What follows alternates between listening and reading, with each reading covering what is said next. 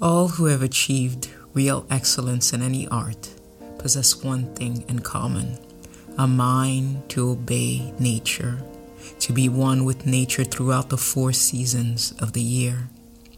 Whatever such a mind sees is a flower. Whatever such a mind dreams is the moon. So says the great haiku master, Matsuo Basho.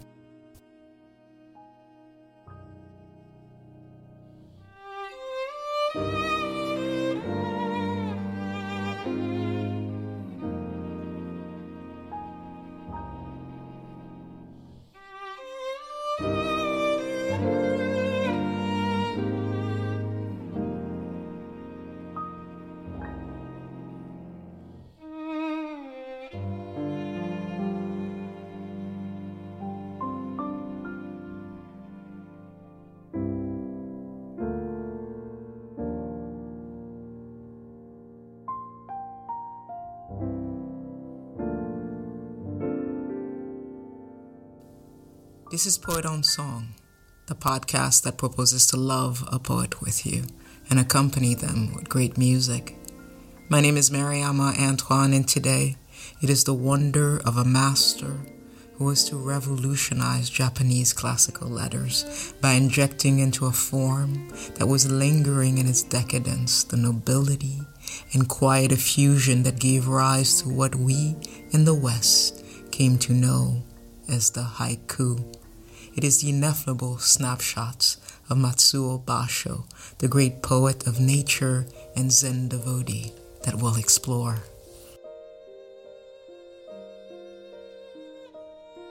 As image and haiku go hand in hand, I ask you to imagine Basho dressed in the habit of a monk, for it was easier to avoid road bandits in such attire, traveling alone or with a disciple. The rustic air quivering around him, come heat, come rain, come snow, determined to learn from the elements, to come to some authentic understanding of the things around him.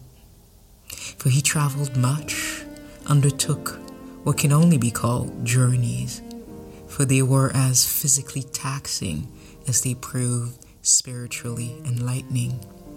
I'll read you from various travel sketches, and from his much acclaimed The Narrow Road to the Deep North.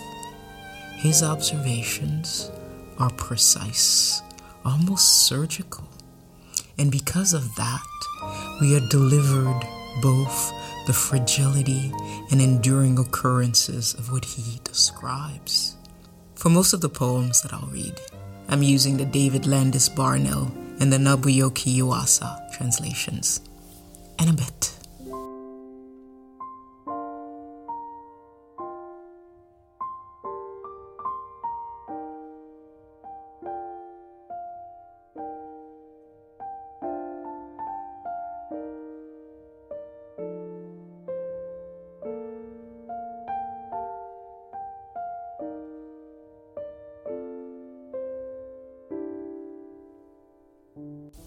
Here are the first haikus. A bee staggered out of the peony.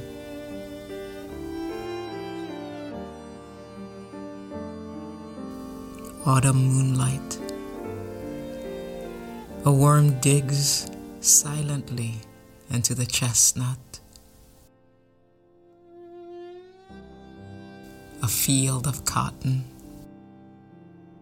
as if the moon had flowered. Clearing at evening, cooling off under the cherry flowers with blossoms on the waves. Roses of Sharon at the roadside, perishing one after another in the mouth of a horse.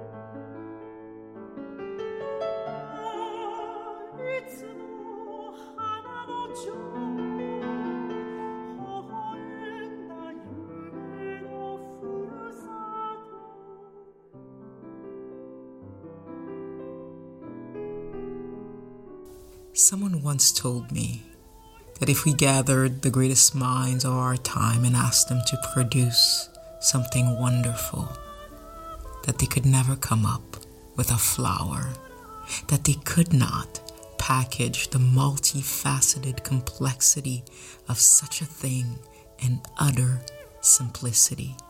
Yet, that is the very wonder of nature, the essence of Basho's song, for he devoted his entire life and art form to the observation of a simple movement, complexity, and ease.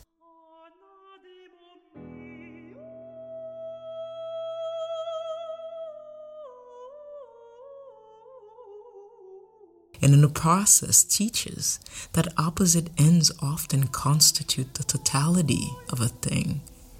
It is from what a thing seems to be and what it seems not to be that we begin to truly see it. His inspirations emerge from that understanding, and his poetic offerings are grounded in it. Basho manages to translate mystery by arresting for us an instant as though it were a photograph.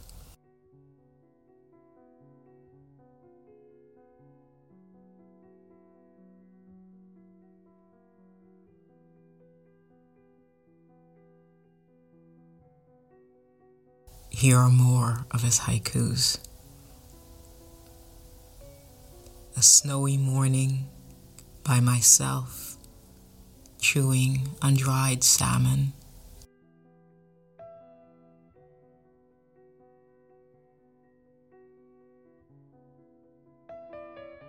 By the paulownia tree, a quail is crying inside the garden.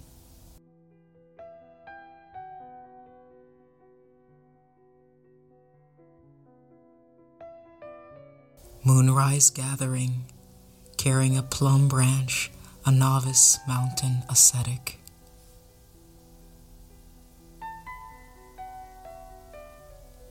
Inside the temple, visitors cannot know cherries are blooming.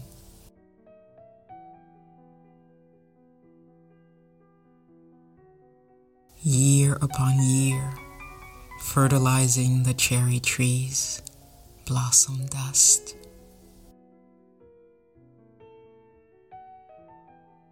Day by day, the barley reddens towards ripeness, singing skylarks.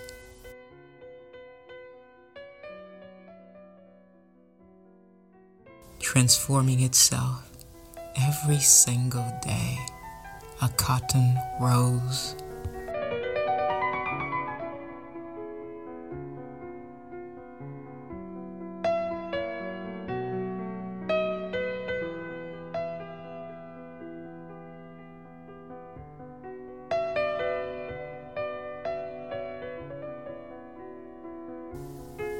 following are translated by Robert Haas. Just love him.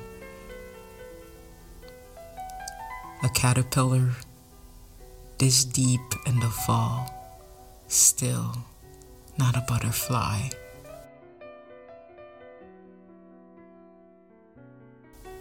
A monk sips morning tea. It's quiet. The chrysanthemums flowering.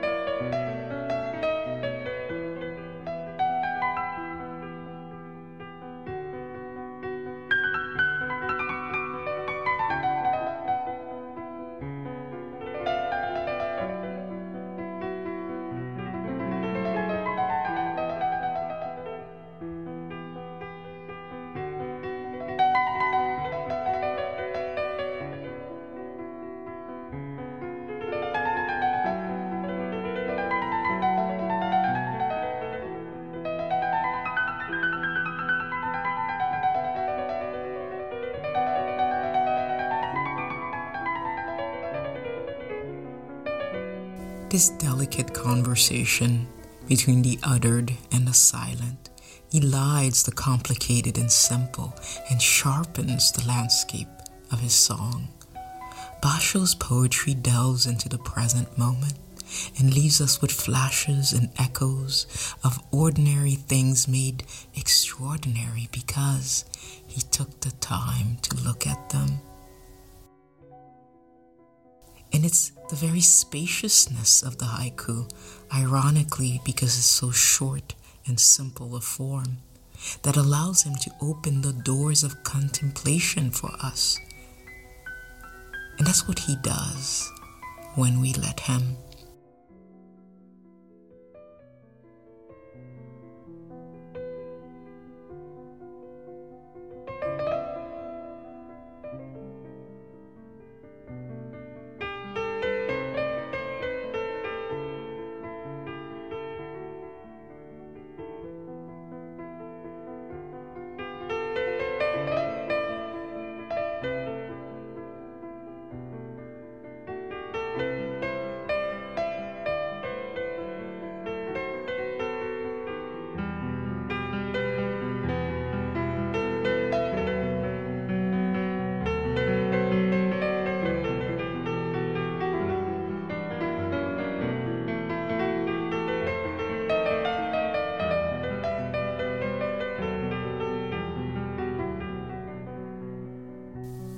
Reading Basho for me feels like taking a walk through a secluded forest where the air is fresher than you've ever known it. It's arresting because the experience may be new to you, but that forest has existed much longer than you have, and it's that realization which creates a sense of belonging to something that is deeper and vaster than the constructed world of thought. Here is what I mean.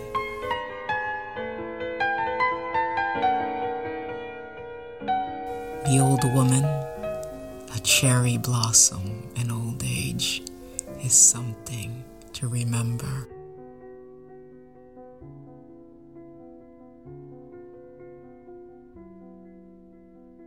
The summer grasses, all that remains of brave soldiers' dreams.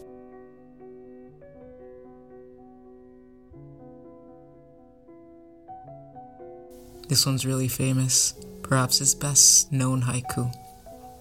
I love it. The old pond. An old silent pond. A frog jumps into the pond. Splash. Silence again.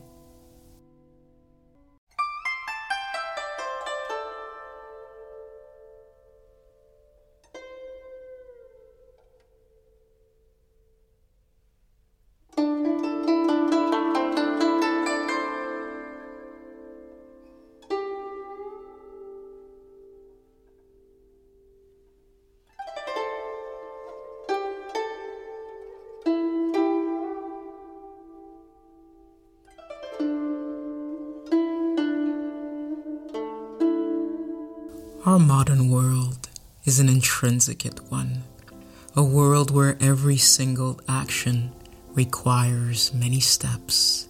Checking our emails, organizing our daily lives, every undertaking seems contingent on our subscription to the endless burden of the logistics that facilitate an order, yes, but also rush us, making reflection, contemplation almost impossible feats. Yet, more than ever, the focus of our attention strikes me as the most essential thing we can do for ourselves. We who are living the end of a civilization and are unsure of what is to come, focus enough to see the entire landscape as we move through it. And that's what Basho does with every haiku, with every sketch. What you get is the undiscriminating image of a moment. I'll read you a few more. For some of the haikus that I'll read next, I've left Basho's introduction to them. This is what he writes for the next one. I saw a huge pine tree, probably 1,000 years old, in the garden of Tema Temple at the foot of Mount Futugami. The trunk was large enough to hold a bull. As I stood in front of this tree, I felt a strange sense of awe and respect. Here's the haiku. How many priests, how many morning glories have perished under this spine, eternal as law.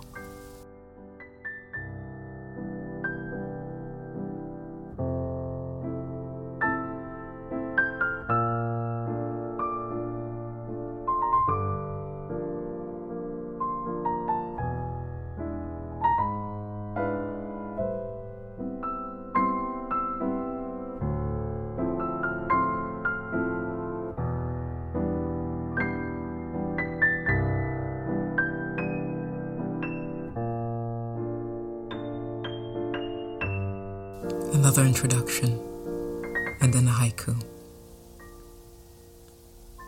Following the example of the ancient priest who is said to have traveled thousands of miles carrying naught for his provision and attaining the state of sheer ecstasy under the pure beams of the moon, I left my broken house in the river Sumida on the August of the first year of Gyokyo, among the wails of the autumn wind.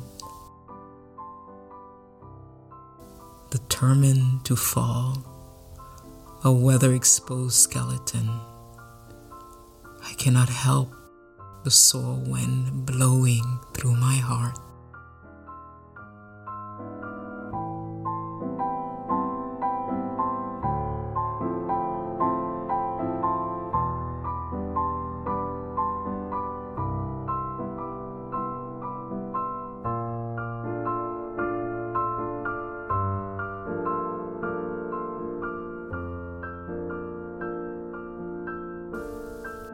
A few more.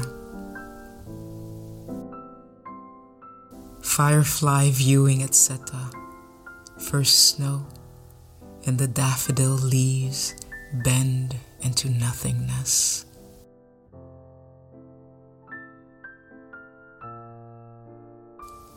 The moon is about to rise, everyone with hands on their knees in the room.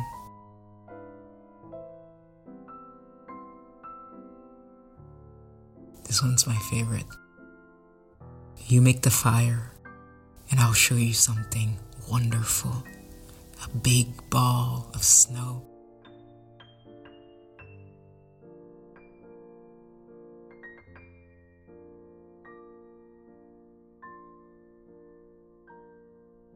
Basho, which means banana tree, was the name taken by Matsuo Basho.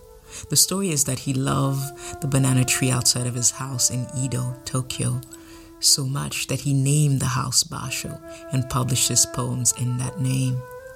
He was born in the mid-17th century, 1644 to be exact, 28 years after Shakespeare had yielded his last breath in Stratford-upon-Avon and was the son of a low-ranking samurai.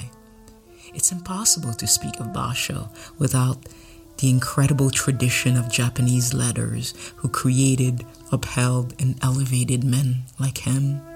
The culture which understood nature to be a repository of beauty and encouraged its public viewing.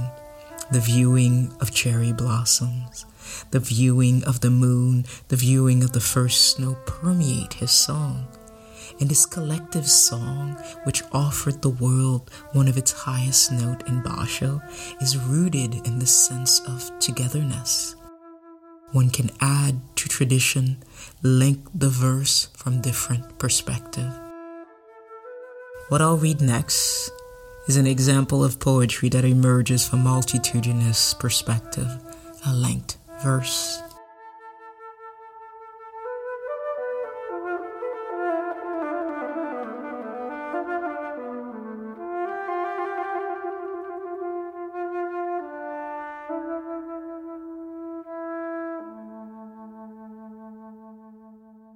This is how Basho introduces this poem.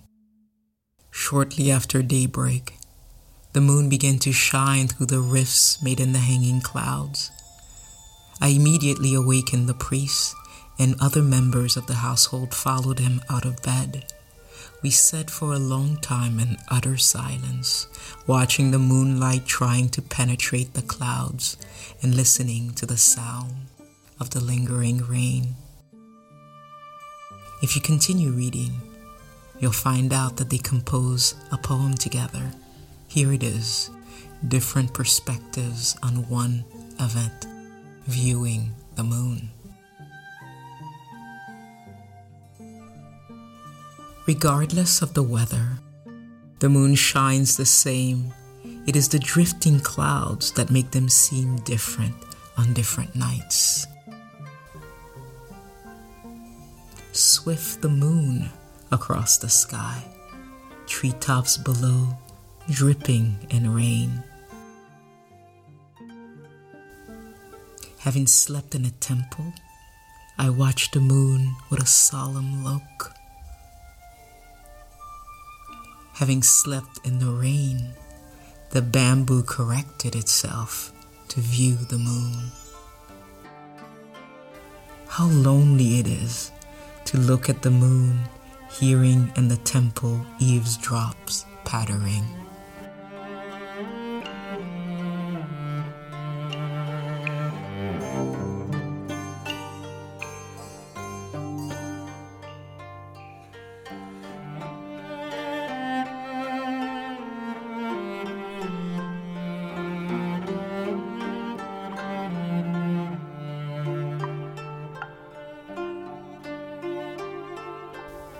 I often think of Basho in his weather-worn straw hat and frail kimono, wandering the cities, the fields, the villages, and wilds of 17th century Japan in search of truth.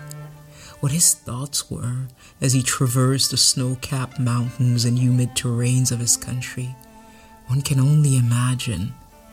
But I suppose that he must have found it humbling to sit by a thing, a river, a rock, a cricket, a cherry blossom, and observe how it comes into being, expresses itself, and then passes from the world.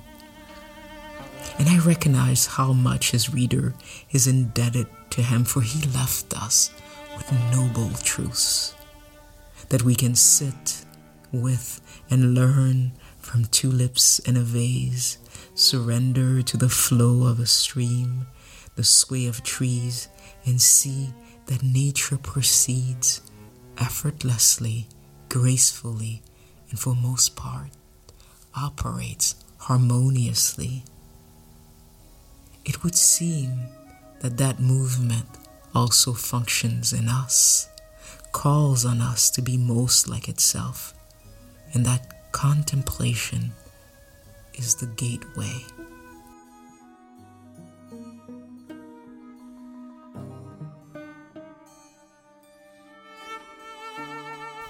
I'll leave you with these. for contemplation. Turn this way. I too am lonely, autumn evening.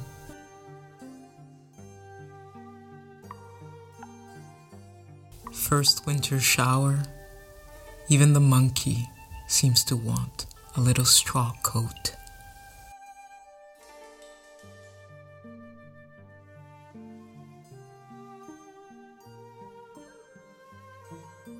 Gladly will I sell for a profit, dear merchants of the town, my hat laden with snow.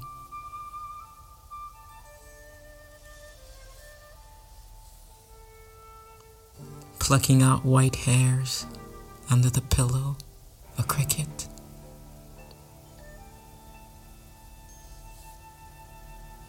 Wild boars too are blown along autumn one storm. Tired of sleeping on a grass pillow, I went down to the seashore. Early dawn, young and white fish shining in ephemeral white, hardly an inch long. I picked my way through the mountain road and was greeted by a smiling violet.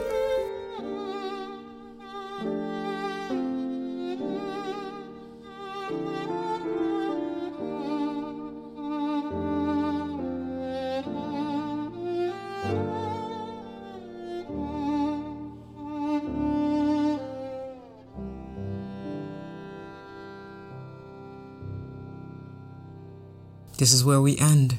This has been Poet on Song, and my name is Mariama Antoine. Poet on Song is available on most podcast platforms and on poetonsong.com.